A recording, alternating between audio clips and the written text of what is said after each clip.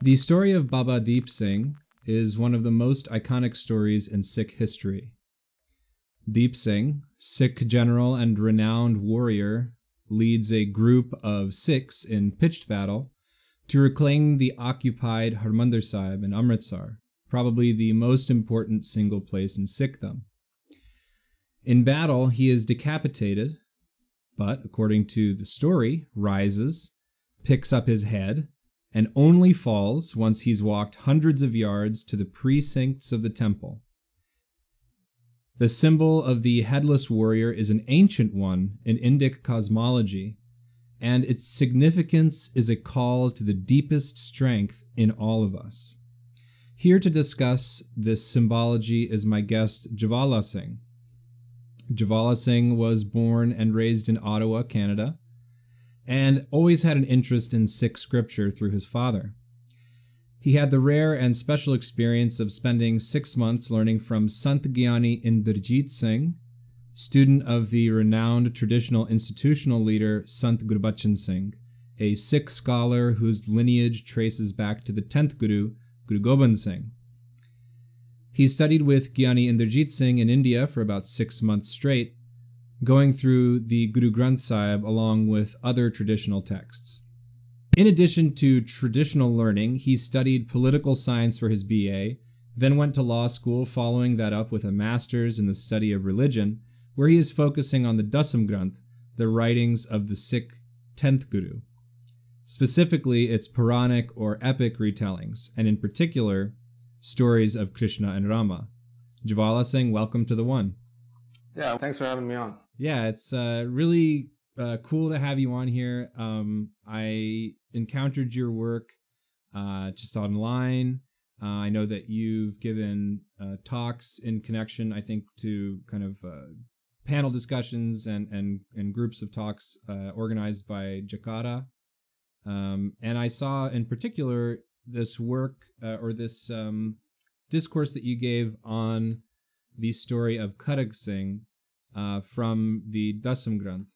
And if I'm remembering correctly, it's from a particular part of the Dasam Granth, the story from the Krishna avatar, is that right?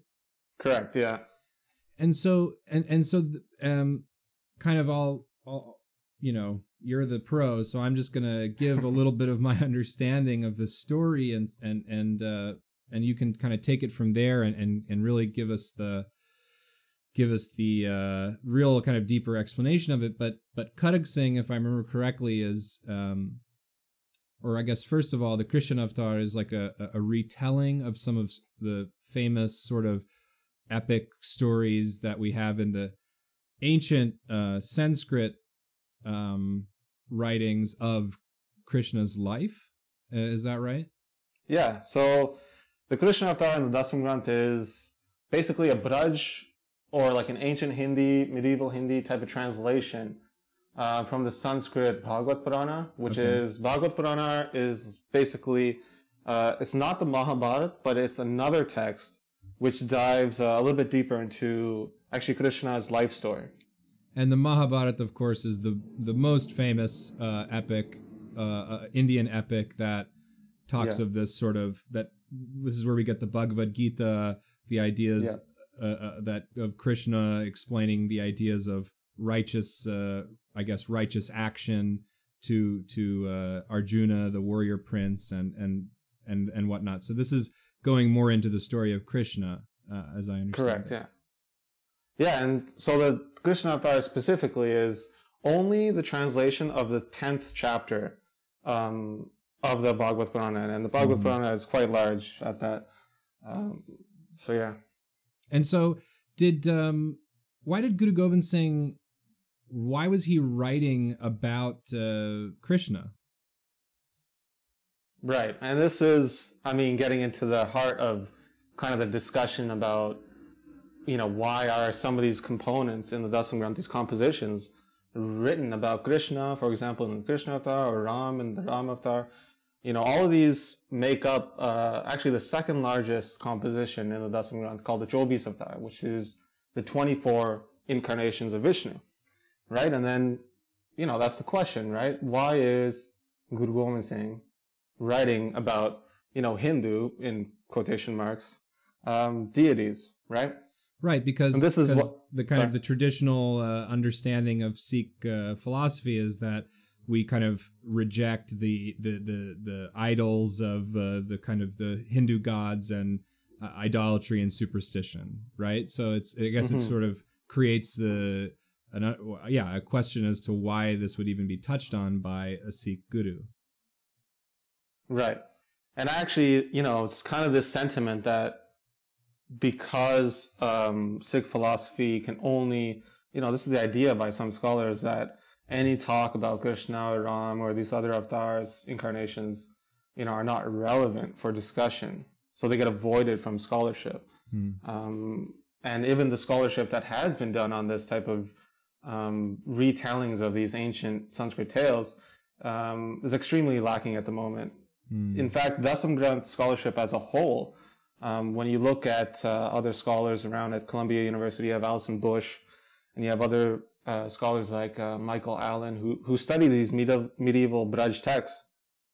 None of them have even heard of some of these stories out of the Dasam Granth, which is quite shocking considering the amount of literature that was produced in the Sikh community at that time.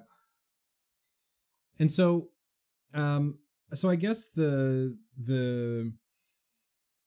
question is like, is this where some of the questions about the authorship of the Dasam Granth come from?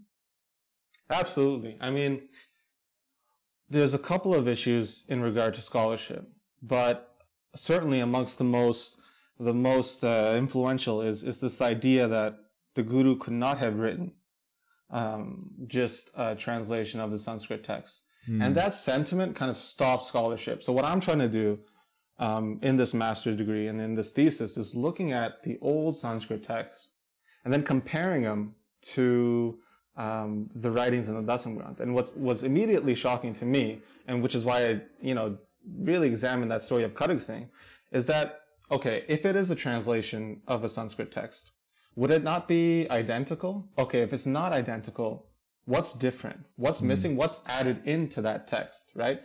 And that's why the Kadag Singh story is so interesting, because Kadag Singh that character doesn't find any mention in the original Bhagavad Purana, right? So why, if this is a retelling, why is this added in to this component, right? What is it telling us? What was in the mind of the author when he was writing this? And then kind of comparing the two, you can kind of shed light on maybe where the author was going with this, composition. Is it just in praise of Krishna, or is he doing something else, right? What is he doing in this? And that's what I was trying to get at through examining the story of Kadag Singh. And so I guess we can start getting into the actual story. Who is Kadag Singh in this retelling? And what is his connection to this image of the headless warrior that we encounter?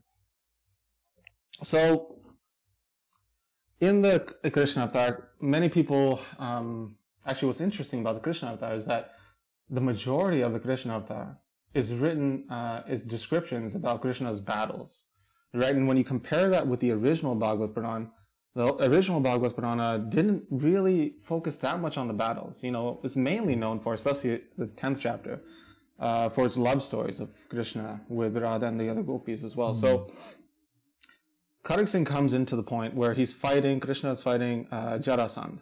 And Kadag Singh, which is the main enemy of Krishna, Jarasandh, Kadag Singh ends up fighting for Jarasandh, his friend. And Kadag Singh, when they say the word Singh here, they're talking about a Rajput warrior. Singh was a very common name at the time. So, just for the listeners and yourself, Kadag Singh was not actually a historical person. He was not like maybe a warrior in Guru Gobind Singh Ji's army. But this is like a mythological, quote unquote fictional character, right? That the gurus or the authors is inserting into this battle.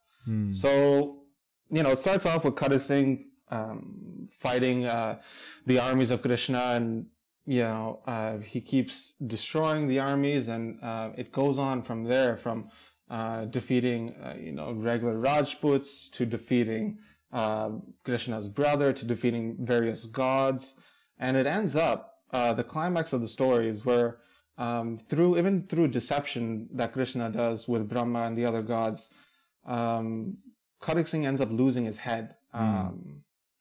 But that doesn't stop Karik Singh at all, because he picks up his head and he throws it at Krishna, knocking Krishna out, and he falls off his chariot. And then he approaches Shiva and he fights Shiva as well, and he slaps Shiva down, right? And he only stops fighting when the gods, Krishna, Shiva, and all these others admit defeat, and they say, "Oh, listen, you won, and you can stop fighting now." And then Karik Singh goes to heaven.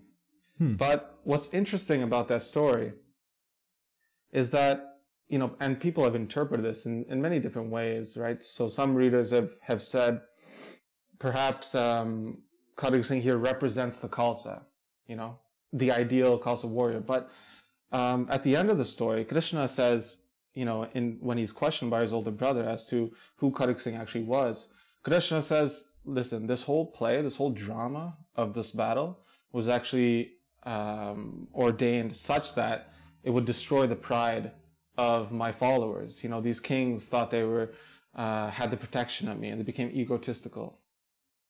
So this is why Karik Singh took birth, such that he could destroy them. And I am no different than Karik Singh. So you can't just overlay that story with a simplified historical narrative saying that, okay, this group represents that guy, this group represents this. It's much more complicated than that. And what I was also trying to get at is what are the ideals being carved out here in this story, right? What is being praised? What is being basically condemned through the poetry, right? What is it trying to get at? And then constantly you find these references about, the duty of a kshatriya, or duty of a warrior is to fight, And I believe that really speaks to a lot of the essence and maybe even the purpose of these retellings. Because even at the end of the Krishna Avatar, you have these lines which talk about the author, the Guru Gobind Singh, saying that he's only writing this to inspire this warrior essence, and to kind of make the warrior feel like he should do dharam yudh, righteous warfare, fight for dharam. So yeah, maybe we can talk a little bit about that, because so we have this story of this sort of one person that's just literally fighting deities, until they are decapitated, then standing up, taking their head, throwing it at sort of, one of the among the apex gods, if you will, and the, if we're talking top tier Hindu gods, throwing his decapitated head at Krishna, and then slapping in the face the embodiment, like the Hindu cosmological embodiment of destruction and death, Shiva, like to the ground, and not basically giving up until literally the gods themselves like admit defeat. So why would Guru Gobind Singh, like why would he be so interested in manifesting this or encouraging this like indomitable, like warrior fighting spirit? Like what was the context around him? This is another thing that's kind of lacking when you look at the scholarship surrounding the Dasam Granth, is that are people looking into the context surrounding that formation of the literature? Because I think that also helps to give insight as to what the text is writing about, right? It sheds light on what was going on at that time. So, for example, when you have the Guru trying to amass basically an army, right? He's making a call out. People are trying to give him arms, and he's really at odds with the rulers at the time. It would, given that context, it would make sense that the Guru is trying to inspire in his followers and his warriors this idea that, even the top of the top, the deities, all of the hierarchy will not be able to stop you if you have that spirit, right? And it's a very specific, he's not talking about, okay, so maybe we can talk a little bit about, I mean, just how sort of dire was the situation of the Sikhs we're talking the late 17th century, right? I mean, what is the how is he at odds with the state and its auxiliaries, sort of the hierarchy that sort of supports the Mughal Empire and its various kind of fiefdoms and area of control? Yeah, well, I mean, his father at a young age was killed by the emperor, right? And he had to take a great responsibility when he was, basically a young child. And having grown up in that type of conflict, not only was he in conflict with the empire, but the local hill rajas at the time, when they saw his community growing, they were actually the first ones to basically try to put an end to his growing community. So he was at odds with a whole bunch of people, not only outside of the community, but inside the community as well. You had other people vying for guruship as well. You have Harji, who were also writing their own literature at that time as well. And this is what makes the Ram Avatar, the writings about Ram, so interesting by Guru Gobind Singh, is that his contemporary, the other guru, Harji, who wanted to claim his guruship, he wrote his version of the Ramayana as well. That was called the Adi Ramayana. So he was based in Amritsar, and he had a following there. So some people are looking at these texts as not only communicating with maybe the courts of that time, being either Emperor of Aurangzeb or the local Hiraraja courts, but also internally stating what he will do as a guru compared to perhaps Harji.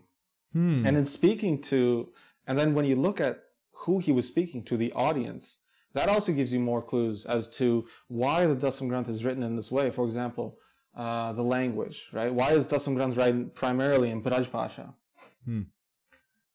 The courts at that time, the local Hiraraja courts, they all were basically, they had poets under patronage who would be writing similar type of literature, right? And in fact, the story about, Headless Warrior, some 100 years ago, a very famous Braj poet, Keshav Das Mishra, he wrote a story about the king who was patroning him.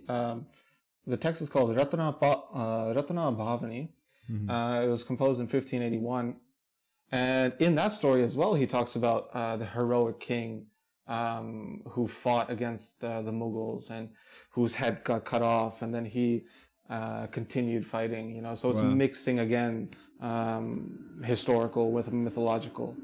And that symbol is potent, right? I mean, that's when it's sort of like when you're saying, when you describe, it sounds to me, is when you describe this image of the headless warrior rising up and taking their head, what I'm kind of understanding here is that that's an understood icon in terms of what that means to people. Oh, absolutely. I mean, Baba Deep Singh is renowned for this. But even in our history, we have other warriors that, and we have paintings of this as well, frescoes of other Sikh warriors picking up their heads and fighting as well. And prior to our community forming, you have this text, Ratna Bhavani, mentioning it. You have Sanskrit literature also talking about warriors who did this, such that it was so well used. They even have a Sanskrit word for fighting headless torso. It was that well used, right? Wow. And when you think about, what is the word? Kubadda. Kubadda. Does it have like a kind of a sort of what's the word, like a root meaning or a kind of a etymology? It's just something along the lines of like a fighting headless trunk, like a torso that's just still alive. Sorry, that's not. I hope nobody thinks that laugh is blasphemous. That's really interesting. So, I mean, these images, this symbolism, this iconography was being used prior to the Guru in his writing of Karak Singh, and prior to these stories of Baba Deep Singh. But you can see how powerful this type of imagery is. And when you talk about the headless warrior, right? Like, where else do we find that in our community? What do people ask you when you go to take Amrit, right? When you take the Amrit Sanchara initiation, they ask you, "Sis Guru ka? Is your head? Are you going to give your head to the Guru?" Right. But that even has symbological pre-existence before. I mean, that's the symbol that Guru Nanak talks about when he says, I forget the line in Gurmukh in Punjabi, but he says, if you want to play the game of love, come to me with your head in your hand. Is that right? Absolutely, yeah. I mean, so that's like, and is there I don't want to jump around too much here, but is there also a symbology in terms of sort of the headlessness? To me, when I read that line, if you want to play the game of love, come to me with your head in your hand. To me, that's sort of saying the head is sort of the symbol of ego or egocentric, like a subjective self that is separate from the totality of creation. And you're sort of negating that or denying that sort of illusion. I mean, is that? Absolutely. And also kind of dying, killing off the ego, cutting off your own mind, and then taking the Guru's mind, from Manmat to Gurmat. There's deep symbolism that, Bhakti literature, like you mentioned, Guru Nanak uses it, as well as this type of Raso literature. This Raso literature being martial literature that Guru Gobind Singh is using. So there's a real connection, and you were talking about the sort of the principles that he was pushing, he was sort of compelling people towards through these writings. To me, I mean, I would assume have a connection to this bhakti aspect, even though we're talking about this bhakti meaning devotional, sort of more peaceful, esoteric interpretation, but then it's being used in this context that's literally telling people, like, also you might lose your head, like you might die in the process of fighting this battle. Oh, absolutely. I don't think if you classify the Dasam Granth as being very martial, I don't think it's separate from this devotional aspect itself. I mean, that's even exemplified in the story of Karak Singh. Constantly there's reference to Karak Singh praising Paramatma, or the highest being, quote unquote God, right? Even to the extent that at the end of the story, Krishna says, why is he a good warrior? Because he has Hari's name in his heart. So there's, in Dasam Granth is littered with, even in the martial poetry, with these devotional aspects as well. I don't think they're quite separate. Right. So it's sort of like, it's very important that at the core of this very martial sounding like language, you have this idea that the root of all of this sort of necessary violence is the fact that you're protecting the philosophy or the idea that the Sikh ideas or the Sikh thought were embodying in terms of anti-oppression, like allowing or guaranteeing the well-being of the community beyond any kind, because his father, right, his father dies for the Kashmiri Pandits who are Hindus, like what we're fighting, or what he's talking about fighting for is these bhakti or these devotional ideas. Absolutely. Yeah. No, absolutely. And I think the compositions themselves, I mean, when you look at who are they speaking to, right? The Chobis Avtar is speaking to Vaishnava communities because it's about the stories of the incarnations of Vishnu, and you have other Chandi Charitars, the stories of the goddess, speaking to Shakti communities. You have the Rudra Avtar, the incarnations of Shiva, speaking to the Shaiva communities. these compositions have been seen as a way to connect to these other communities, to basically advocating to them that if your ancestors, if the deities that you worship, if their stories are all about fighting for righteousness, then isn't it incumbent upon you to also follow in their footsteps? And in this way, I think a lot of these compositions are kind of reifying the stories about Krishna, reifying the stories about Ram and Shiv and all these different deities, to kind of put it in line with the mission of the Guru, kind of advocating to those communities that, you can join the fight. And now, I don't know if there's an answer to this, or if you have an answer to this, but was he appealing to all of these communities, saying, I don't know, I don't want to say this like in an overly simplified way, but was he sort of saying, come become Sikhs? Or was he saying, come whatever you are and fight with us, because we're fighting for justice, as I can demonstrate to you with your own tradition? Or is it maybe both or neither? Or yeah, I mean, this is the problem with some scholarship, is that when we look back now, like our ideas of identity are muddled with post-colonial thought. Basically, we see a great deal of separation between these communities, where a lot of scholars who've studied, the colonialist period, the period before that, may not have viewed some of these differences in communities as so black and white. So if your question is, is he saying come become Sikh or come to fight, I would probably go with the latter, in that, it's possible that the scripture or the Dasam Granth, the strategy around it is to advocate to different communities, not in the sense of come maybe, take Amrit Sanchar, but do what you think, do what is right, do what is for Dharam, in the same way that your deities also did in the past. And look, we're telling you what they did in the past. And so it's interesting. I mean, so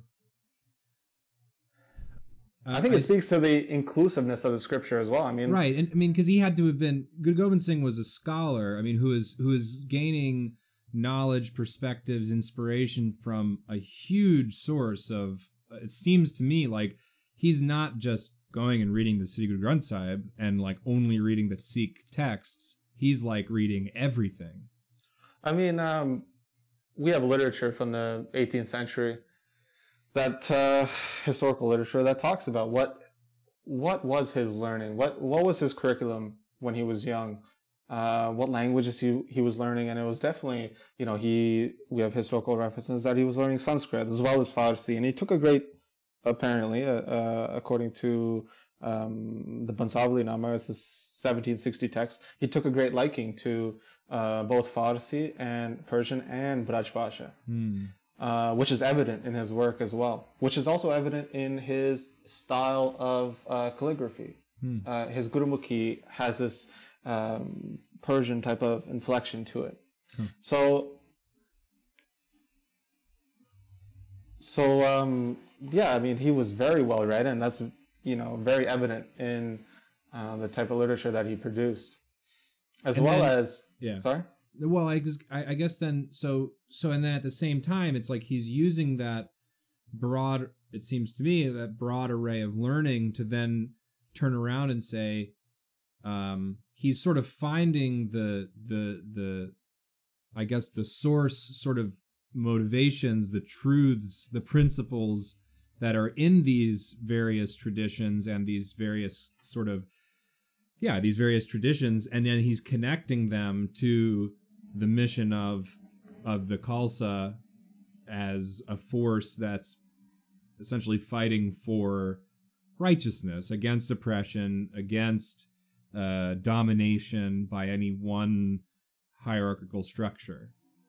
Right, absolutely. And in this way, he's providing access to people that also wouldn't have the ability. So it's not only, I mean, when we look at the history, it's not only the fact that Guru Gobind Singh was taking literature that could not be read by low caste. Right. Some of these Sanskrit tales could not be read by them, could not be understood by them. So they had to learn this, or they had to hear about their deities or divinities through the pundits, right? The people at the higher end of society. I see. So in translating it, he's also making these ideas accessible to people that would not have it, right? And also in doing that, he's reifying, according to him, what he thinks is important in those texts as well. And that's why the study of them is so interesting, because you get to see, once you compare and contrast them, you can say, oh, okay, so the Guru put emphasis on these components of the text. And then you ask, okay, why is that? And then you have to go into context. And and that way it sheds a great light on the literature. So the way that you're... and it's interesting because the way that you're reading these texts seems like it's very nuanced. It's very sort of, you're taking into account context. You're taking into account various like linguistic like features. You're thinking about the various communities that he's talking to. So, I mean, how... is there a way, do you think that there is a way that it's also being interpreted? I don't know, like, is there a more literal interpretation that you are running up against, or like that you're having to sort of consider that maybe takes these texts as like a more of a, I don't know, like a liturgical, like almost like law or I don't really know how to explain that sort of contrast, but I know which, I mean, there's a number of problems when you look at the text literally. I mean, and what I mean by that is how scholars seem to look at it, because there's two ends that you really have to avoid here. And one is that because these are, just only Braj translations of a Sanskrit text, that they are no different than the old Sanskrit text, in that they follow in the same theme, they follow in the same line of praising those divinities. If you follow that track, then you get into trouble with reading Dasam Granth. I mean, it's the same with everything. I mean, your podcast is called The One, right? But did you know Greg Gutfeld, a far-right conservative Fox News host, commentator, he also has a podcast named The One. No! Right? So in 20 years from now, are we going to say Shabad and Greg Gutfeld, a far-right conservative for Fox News, they were speaking about a similar thing? They had the same name of the podcast. They both had a podcast.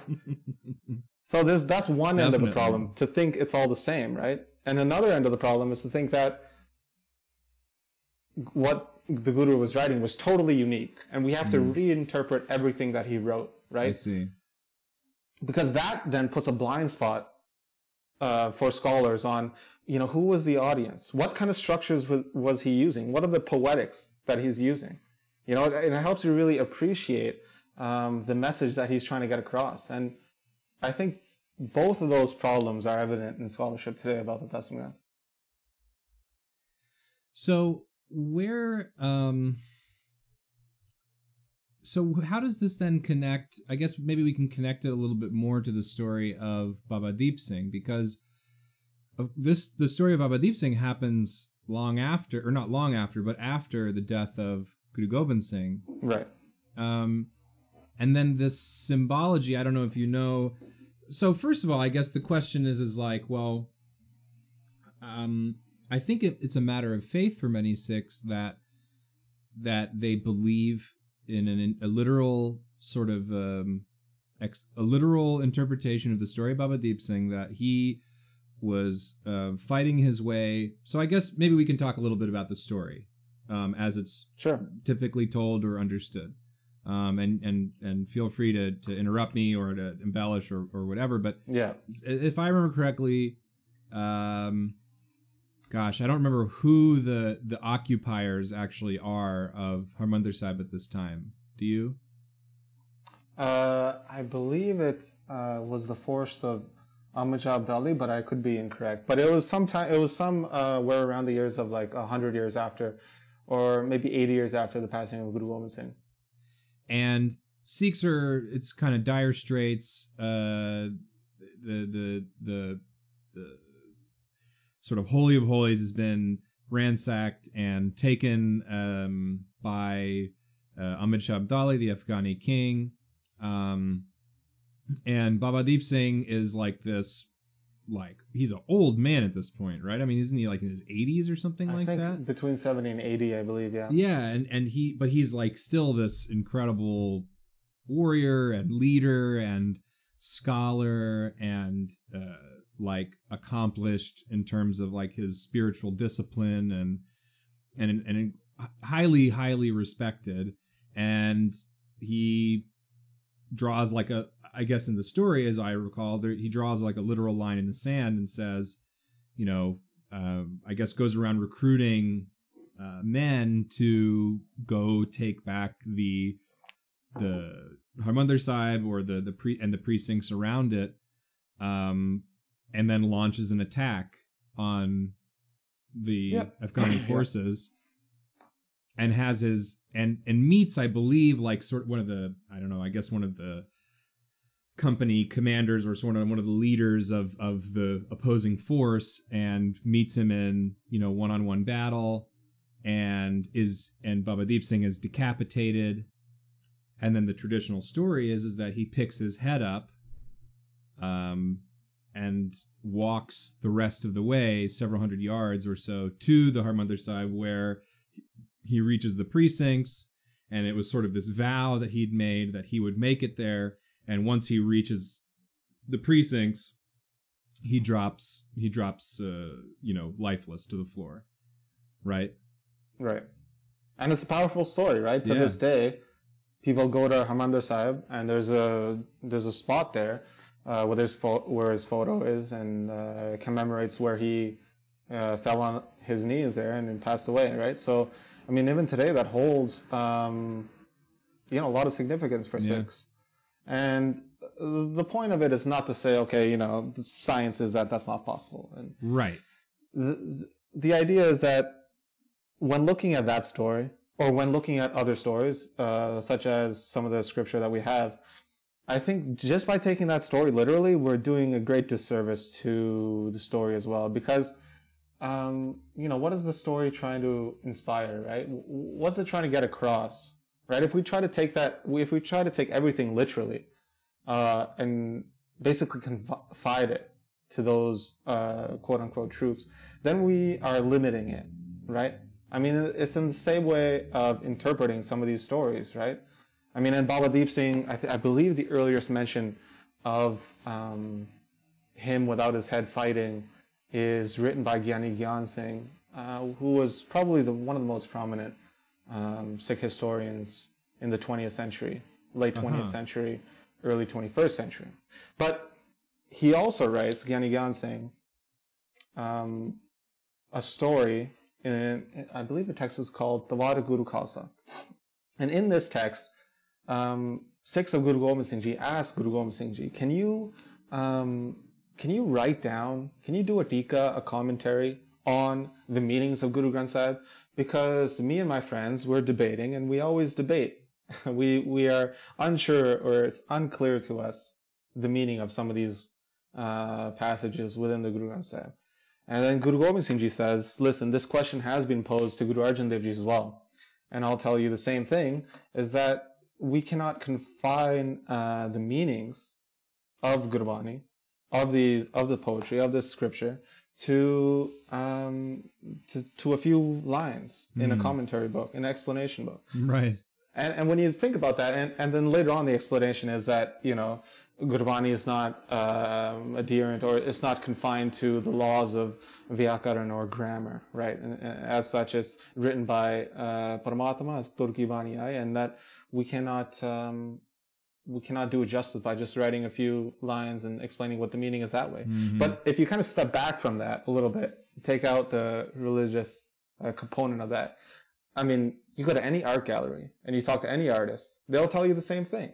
that when you ask them the meaning behind their composition, their piece of work, they say that, it's not us, it's not for us to define it. And it is whatever the viewer or the listener, whatever they have in their mind, the beauty is in the eyes of the beholder in that sense, right? Wow.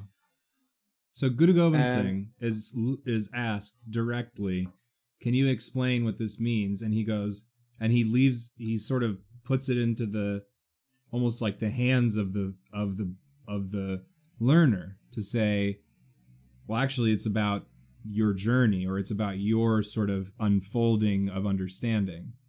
Absolutely. Yeah, and he quite says that it's dependent upon somebody's own intelligence and desires. It's basically where they're at in their life. I mean, this is how Gyani Gyan Singh explains it, but it speaks to that same point, is that meaning is not maybe found in the literal ordering of the words. There's more to it beyond just the surface. You have to dig a little deeper. So right. So I mean that, and this feels, and this is, I'd be interested to hear from folks who listen to this, and I don't know, this is just my own reflection, but that is not like the sort of feeling that I personally got or saw sort of in the transmission of learning about Guru Granth Sahib in gurdwaras or places of learning, that it seemed like there was a quite sort of like almost like a literal, or like this means you're not allowed to do this, and that means you're allowed to do that, and this sort of very sort of like a Sikh is this and a Sikh is that, and a Sikh is not this and a Sikh is not that, and if you don't do this, or if you do this you're good, and if you do this you're bad. I mean, right.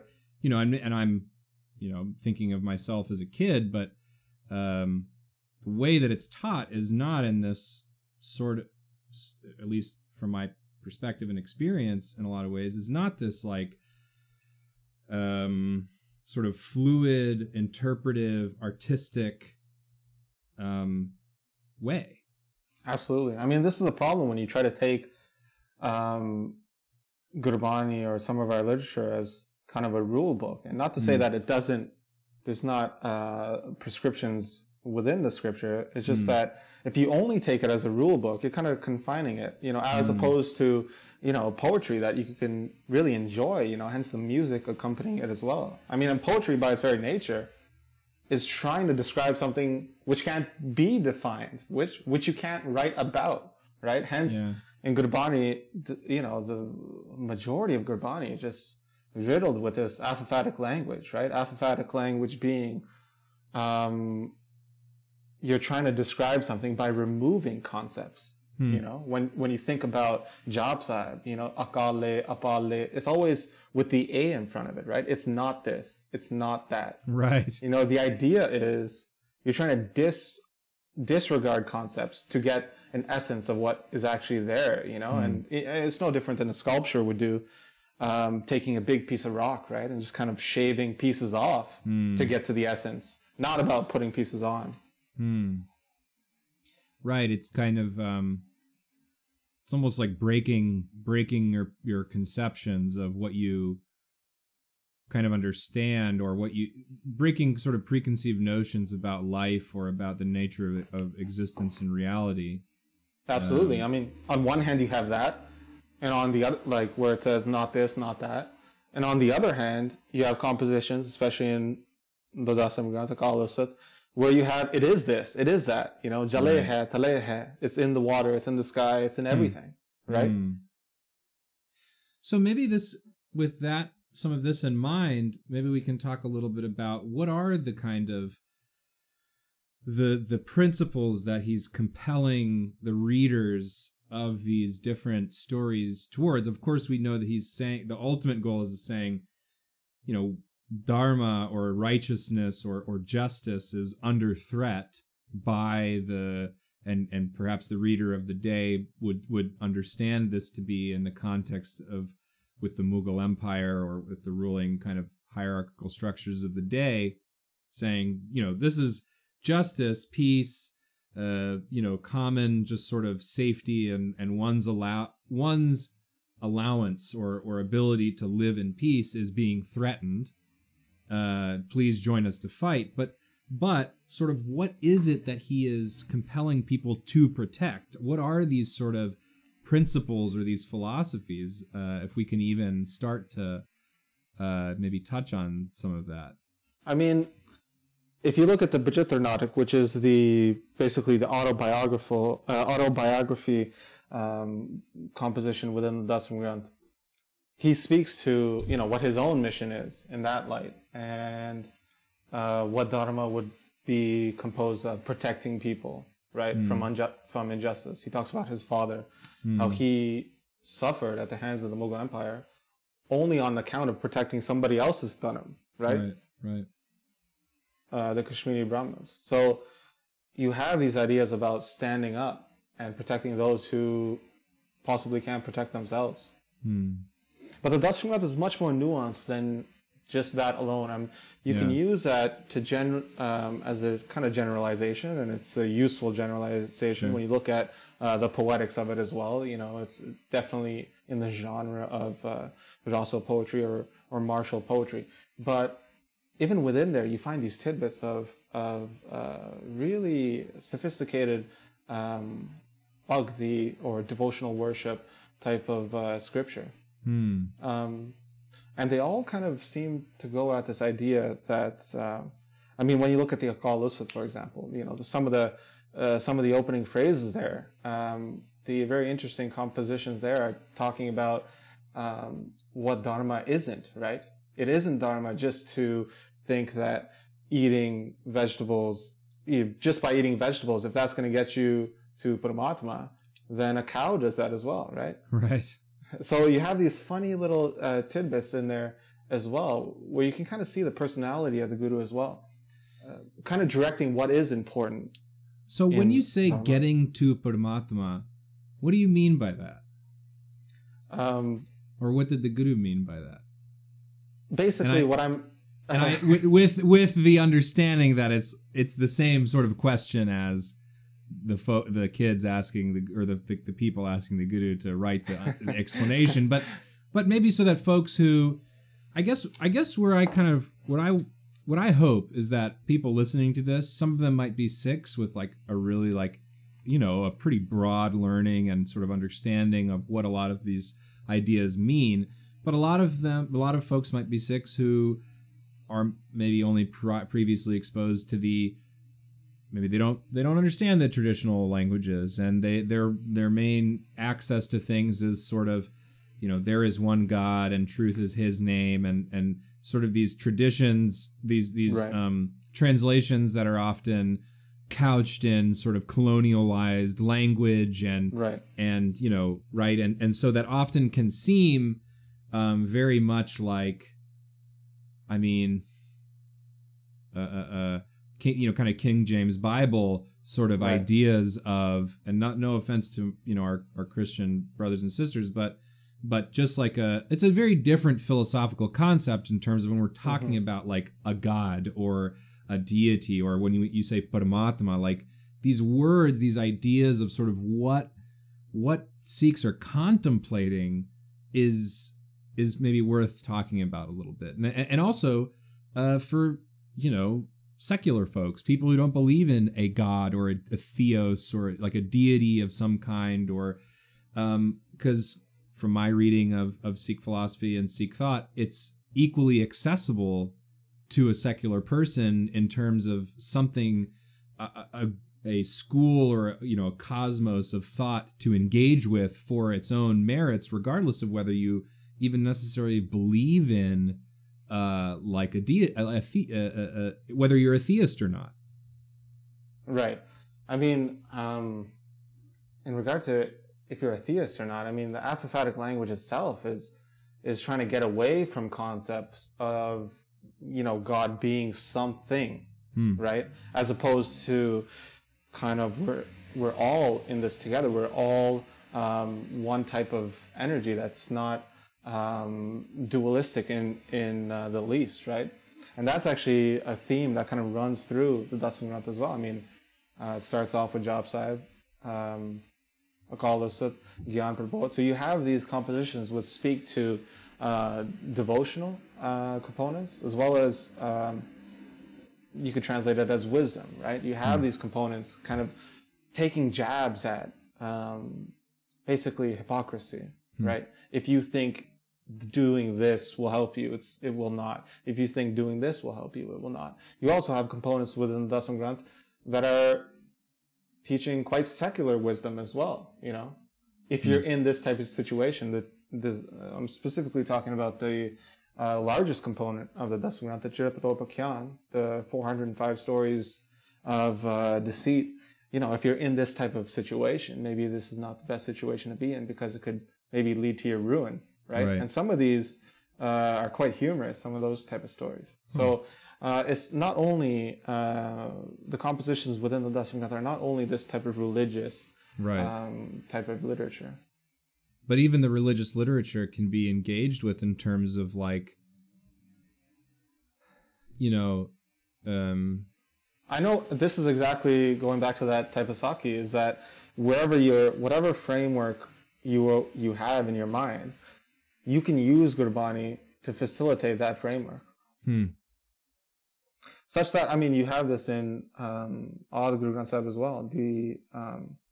Some of the writings of the previous gurus, when they encounter, let's say, Muslims or yogis or what have you, notice that the terminology being used is whatever terminology they're speaking to. For example, if they're speaking to a Muslim, they're going to speak in that language. They're going to speak in those terms. You have reifying of certain practices to say, okay, if you're a Muslim, the 5 prayers, they should be truth. Number 1, they should be contentment. Number 2, you know, you have this reifying of their own practices, such that, sure, you can be a Muslim, yet still engage with Sikhism, right? The ideas in Sikhism. Even to the extent that you have historical sources talking about Mardana, Guru Nanak's, you know, friend, who traveled with him, devotee.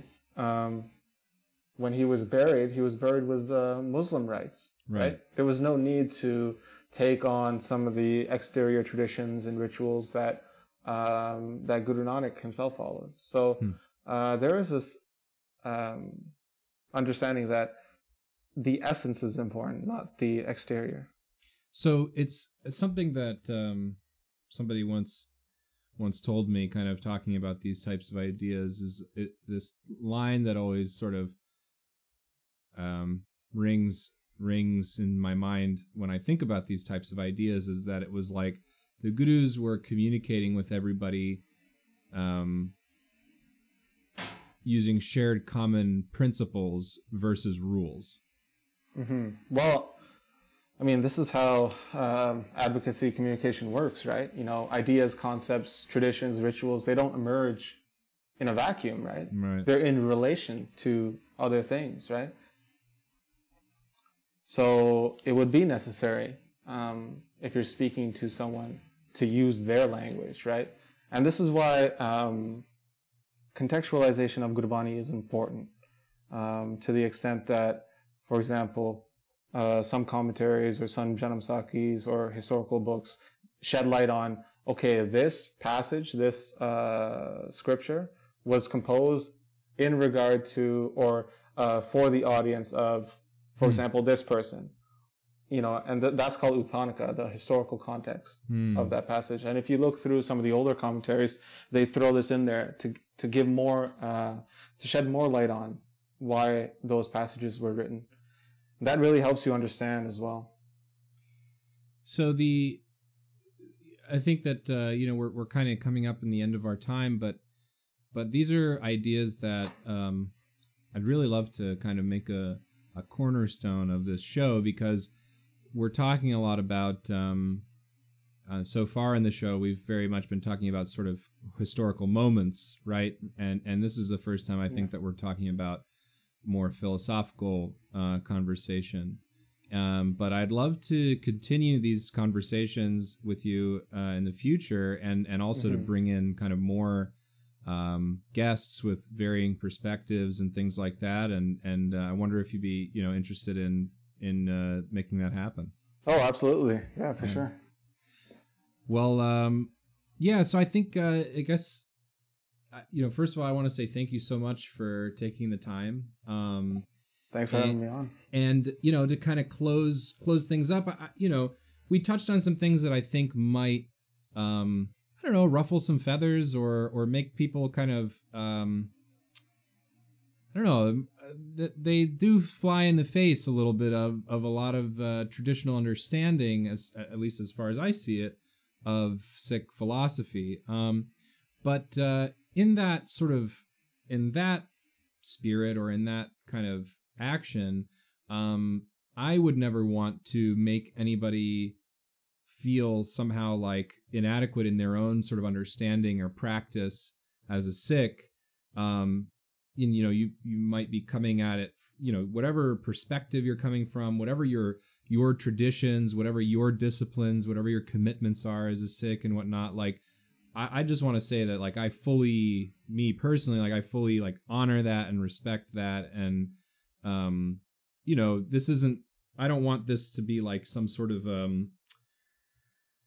I don't know, Jvala, if you kind of have any feeling about this, but like, it's like, this isn't about like saying one, like your understanding is wrong or whatever. It's sort of going, this is maybe a way that hasn't been focused on for a long time in sort of global Sikh thought. And maybe this is something we can talk about in the future, but sort of why we don't think about things in this way necessarily in the traditional sort of places of learning.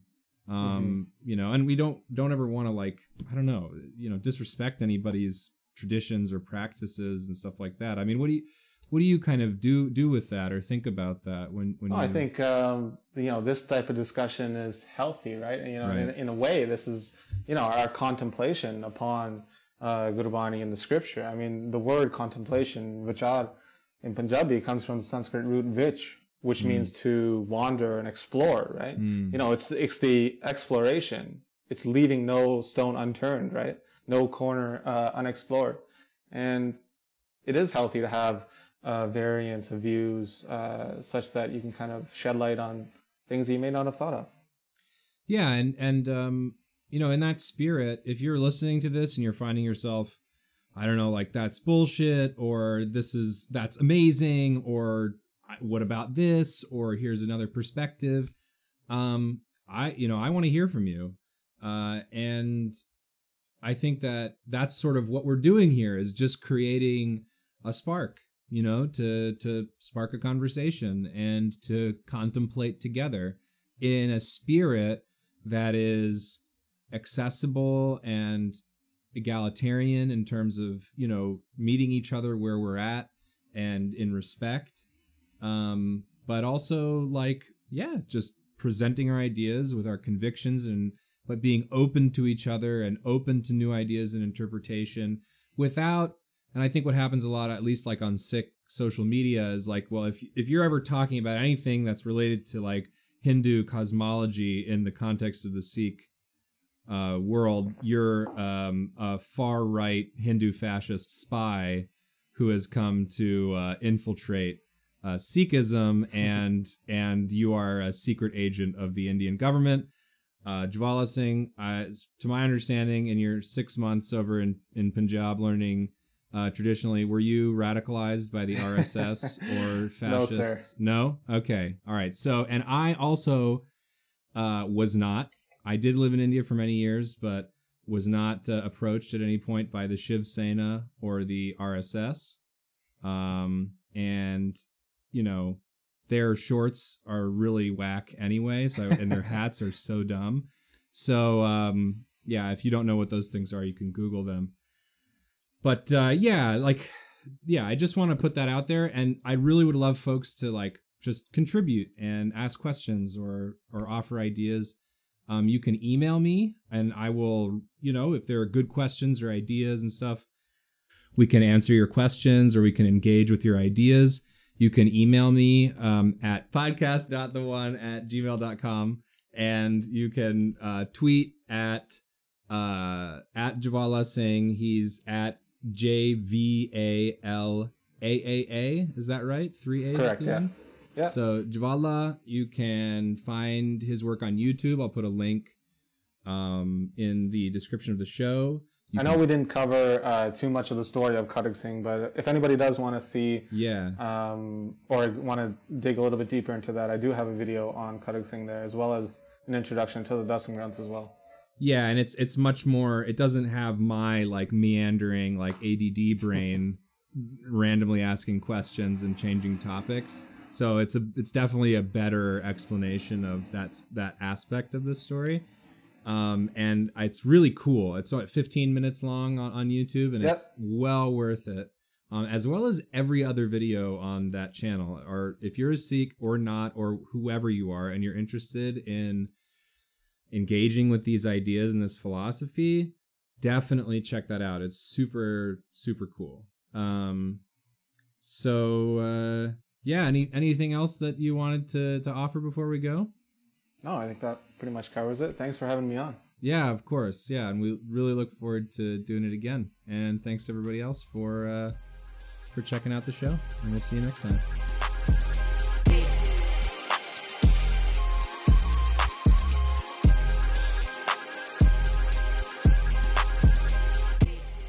Thanks again for tuning in, everybody. Next episode, we'll be talking to Gunita Singh about partition and the oral history project that she's been in charge of for the last several years, and the over 5,000 oral histories that effort has collected. And we'll also be talking to Jasjeet Singh about the ongoing vilification and demonization of Sikh identity in modern media, and in particular Canadian media, over the last couple of months.